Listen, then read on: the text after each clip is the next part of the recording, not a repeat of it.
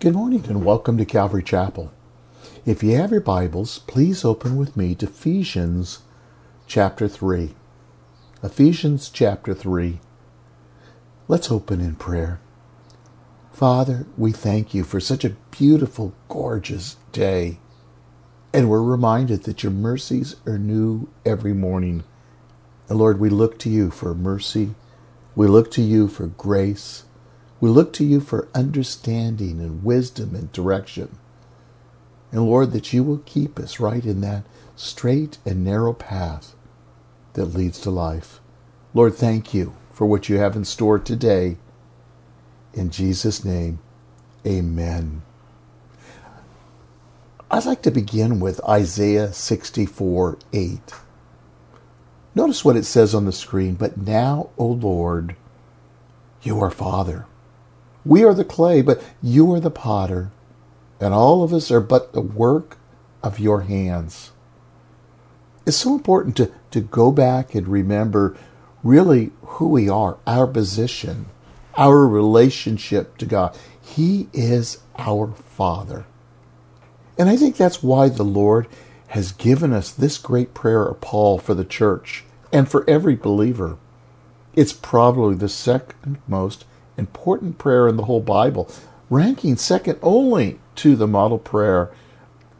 That is the Lord's model prayer in Matthew 6, verses 9 through 13. Like the Lord's Prayer, it should be a prayer for every believer every day. And certainly this is the reason God has included it in the Holy Scripture. The prayer was so important that it drove Paul to his knees. Bowing is a sign of desperate need and dependency. And sometimes we forget that. We forget our position and who we are. We are desperate people. We're in desperate need of a God to save us and keep us until that day. And that's what he's willing to do, and he will do for those who call upon his name. Well, let's look first again at Galatians chapter 3, and we'll begin at verse 14, and we're going to look at the Spirit's power. It says, "For this reason I bow my knees before the Father, and from whom every family in heaven and earth derives its name." He uses that phrase, "for this reason." It picks up after a parenthesis. That is verses 2 through 13 in this same chapter. He begins by repeating the words of verse 1. The reason about which Paul speaks, therefore, is found in chapter 2. For this reason, because of God's greatness of God's plan.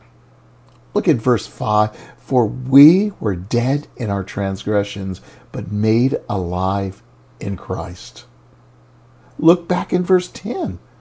We were his workmanship. We are his workmanship, created in Christ Jesus. In verse 19, no longer strangers and aliens, but your fellow citizens and saints, and are of God's household. Look at verse 20. Having been built upon the foundation of the apostles and the prophets, Christ Jesus himself, the cornerstone. And finally, in verse 22, are being built together into a dwelling of God in the Spirit. See, Paul now prays for the Ephesians to use the power that Christ provides, to draw from his resources, to appropriate what has already been given to you and me. Now, what I like is Paul's posture. That is, his posture of prayer is seen in those words, "I bow my knee." It shows that a person, he's utterly dependent upon God. He's earnest. He's reverencing God. And he's humble. See, we don't come to God, "Hey, dude, hey, man, upstairs." That doesn't show reverence. That doesn't show an earnestness. We are praying to the God who created the heaven and earth. The God who holds all things together by his very word. See, Paul prayed to God the Father of the Lord Jesus Christ, He was praying to the God who listens and the God that answers his prayer. He was not praying to a ceiling or thin air or lifeless concept.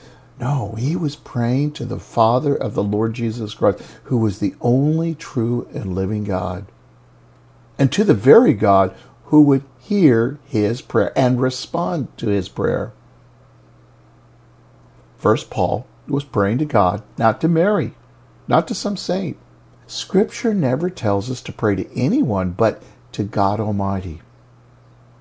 And when we pray in the name and in the authority of Jesus Christ, our Lord and Savior, the true and living God.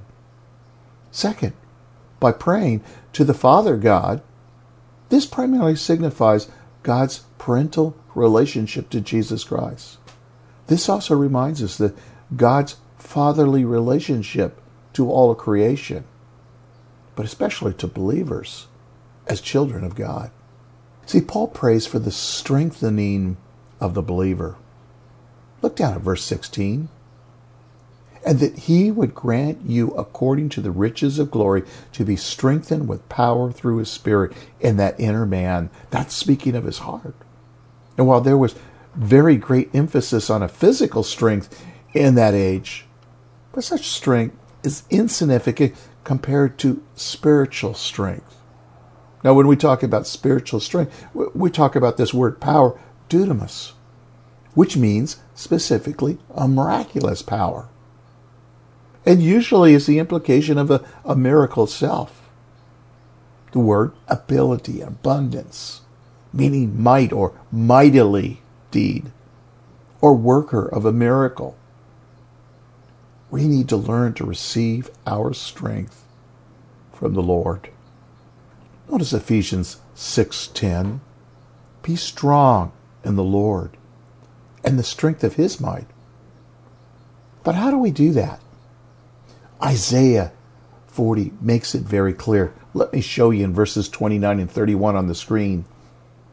He gives strength to the weary, and to him who lacks might, he increases power. Though a youth grows weary and tired, and vigorous young men stumble badly, yet to those who wait upon the Lord will gain new strength. They'll mount up with wings like eagles, and they will run and not get tired. They will walk and not become weary. Strength comes from the Holy Spirit. I love that passage in Zechariah 4:6. Then he said to me, this is the word of the Lord of Zerubbabel, saying, not by might or power, but by my Spirit, says the Lord of hosts. There needs to be a profound confidence and dependence on God is a must.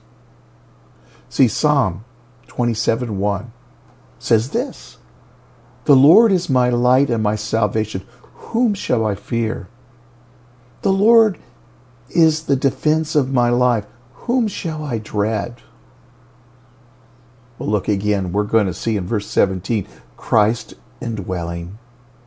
So that Christ may dwell in your hearts through faith, there can be no spiritual power where Christ is not honored. If by faith Christ dwells in us, then the Spirit will take the things that are Christ and show them through us. Notice that word in verse 17, that word dwell means permanent, not temporary dwell, but permanent. Christ takes a permanent residence up in you and me. To live and be at home, to enter and settle down and be at home. Is Christ at home in you? Have you put out the welcome mat? He has come in. His indwelling Spirit is the assurance that we're in Christ. I like John 14:23 too. It says, if anyone loves me, he will keep my word, and my Father will love him, and we will come to him and make our abode with him. In Revelation chapter 3, speaking to the church of Laodicea, which is a church, really, they were going through the moves. They had the again, that image that they were church. But they were unsaved. He says to them, "Behold, I stand at the door and knock. If anyone hears my voice and opens the door, I'll come into him and will dine with him and he with me." God of all creation. The Spirit of God desires to dwell in you and have intimate fellowship with you. In fact, when he does, that's the true sign of belonging to God. It's not an outward mark on our body. It's not saying that we're a Christian. No, it's the regenerating power of the Spirit within us. I like again Titus 3:5 through 7. He saved us not on the basis of our deeds which we've done in righteousness, but according to his mercy, by the washing and regeneration and renewing by the Holy Spirit, whom he poured out upon us richly through Jesus Christ our Savior, so that being justified by grace, we would be made heirs according to the hope of eternal life. Look again, Romans 8, verses 14 through 16. For all who are being led by the Spirit of God, these only, I'm adding that word only, these are the sons of God. See, those are being led by the Spirit of God. For you have not received a spirit of slavery, leading to fear again, but you have received the spirit of adoption as sons, by which you cry out, Abba, Father. The Spirit of himself testifies with our spirit that we are children of God. The fruit of the Spirit is evidence of that believer standing in Christ. I like 1 Thessalonians chapter 1, verse 6. It reminds us what God was doing in the Thessalonians. Paul saying to them in his letter, "You also became imitators of us and of the Lord, having received the word of much tribulation with a joy in the Spirit." They were imitators of the Lord. They received it in tribulation. But notice it was with the joy of the Holy Spirit. In the midst of all they were going through, there was this unspeakable joy. Nothing could rob them of that joy. Verse 17, let's go back and look at it. In that area, B part, we see the Lord's abundance. The Lord's abundance. And that you, being rooted and grounded in love, may be able to comprehend with the saints what is the breadth, the length, the height, the depth, and to know the love of Christ which surpasses all knowledge.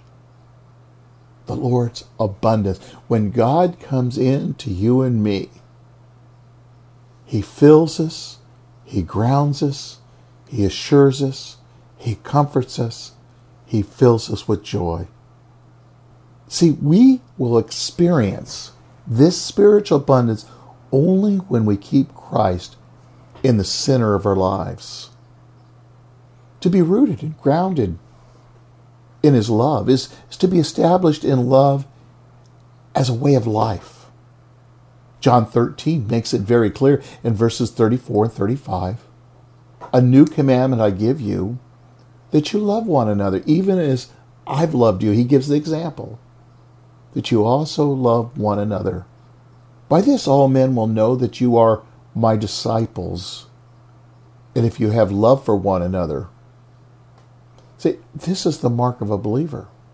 A life of love is a life that's marked with kindness, selflessness, brokenness, and meekness.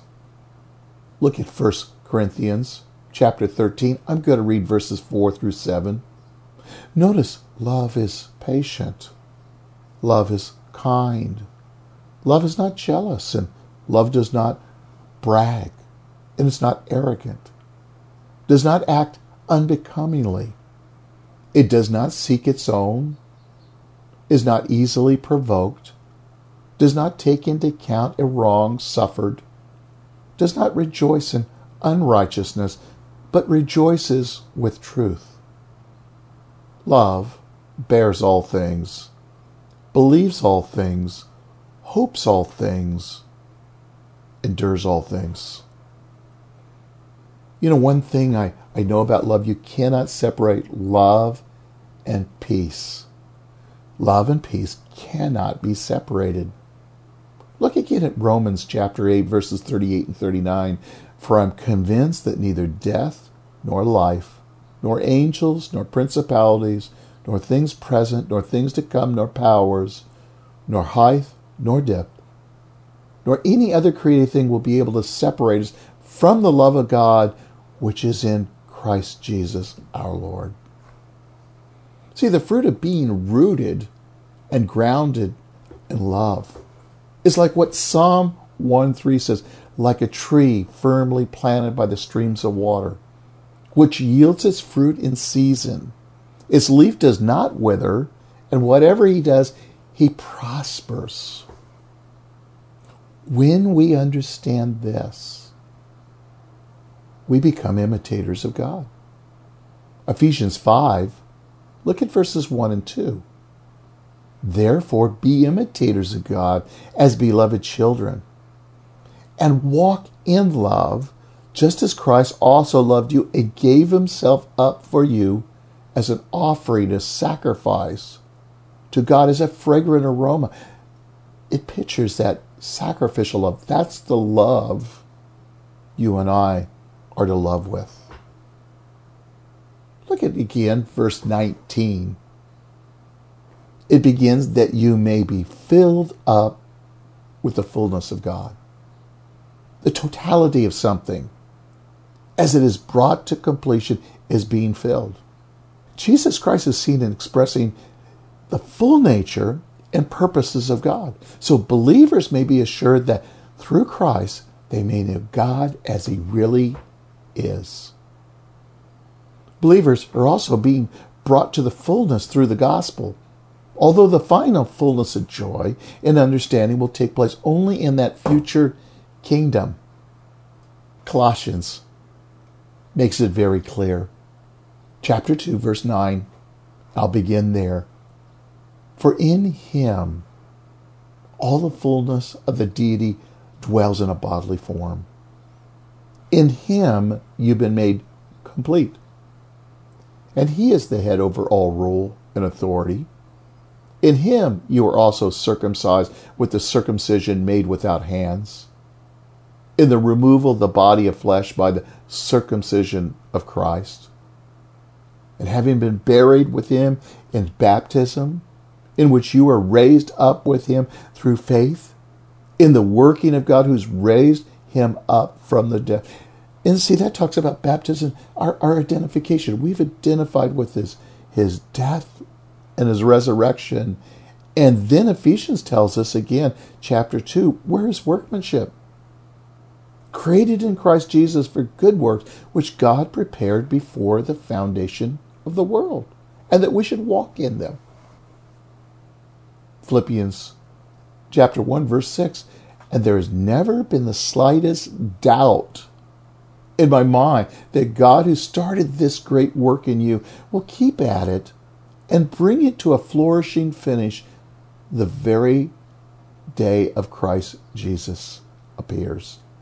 And at the same time, what that's referring to, that very day of Christ Jesus appears, that's the rapture of the church. Well, look with me, the glory of God. It's down there in verse 20 in our text today. Now to him who is able to do far more abundantly beyond all that we ask or think, according to the power that works within us, to him be the glory in the church and in Christ Jesus to all generations forever. Amen. The prayer closes with this spontaneous praise of God. It is soul-inspiring doxology. And to some, the preceding request may be vast and bold and even seemingly impossible. Stop and think. God is able to do more in this connection than we can ask or think. Well, look up on the screen for a second. Notice what I've got there. Notice the word able. And under that it says able to do. And able to do what we ask. And he's able to do what we think. He's able to do what we ask and think.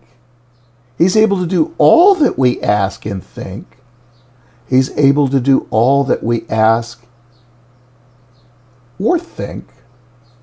He's able to do abundantly above all that we ever ask and think. He's able to do exceedingly abundantly more above all that we ever ask or think. How God answers our prayers is given in the expression, according to the power that works in us. This refers to the Holy Spirit, who is constantly at work in our lives, seeking to produce fruit of a Christ-like character. See, we're simply to submit to Him, to trust in Him, to allow Him to move in and through us. See, at times, the Holy Spirit will rebuke us in our sin, and He will guide us in our prayer to confess and repent. He will also, in our prayer, inspire us to worship and direct us to serve the King who is worthy of all glory. The Holy Spirit inspires believers to exalt and praise and worship and thank Him. His aim is to glorify the Father and the Son. The Holy Spirit never exalts Himself, but He will exalt Jesus Christ. And the very fact when you and I exalt Jesus Christ, when we do come in prayer and we praise and we worship and we do serve, again is the evidence of Christ living in us through His Holy Spirit. The more that we yield to Him, the greater will be His effectiveness in conforming us to Christ. See, God is worthy of all eternal praise and all glory. For while we were in our worst, Christ died for us, that we might have life, and we might have life eternal in Him. And He's given us His Spirit, the Comforter, to lead and guide us and keep us in that straight and narrow path. Father, thank You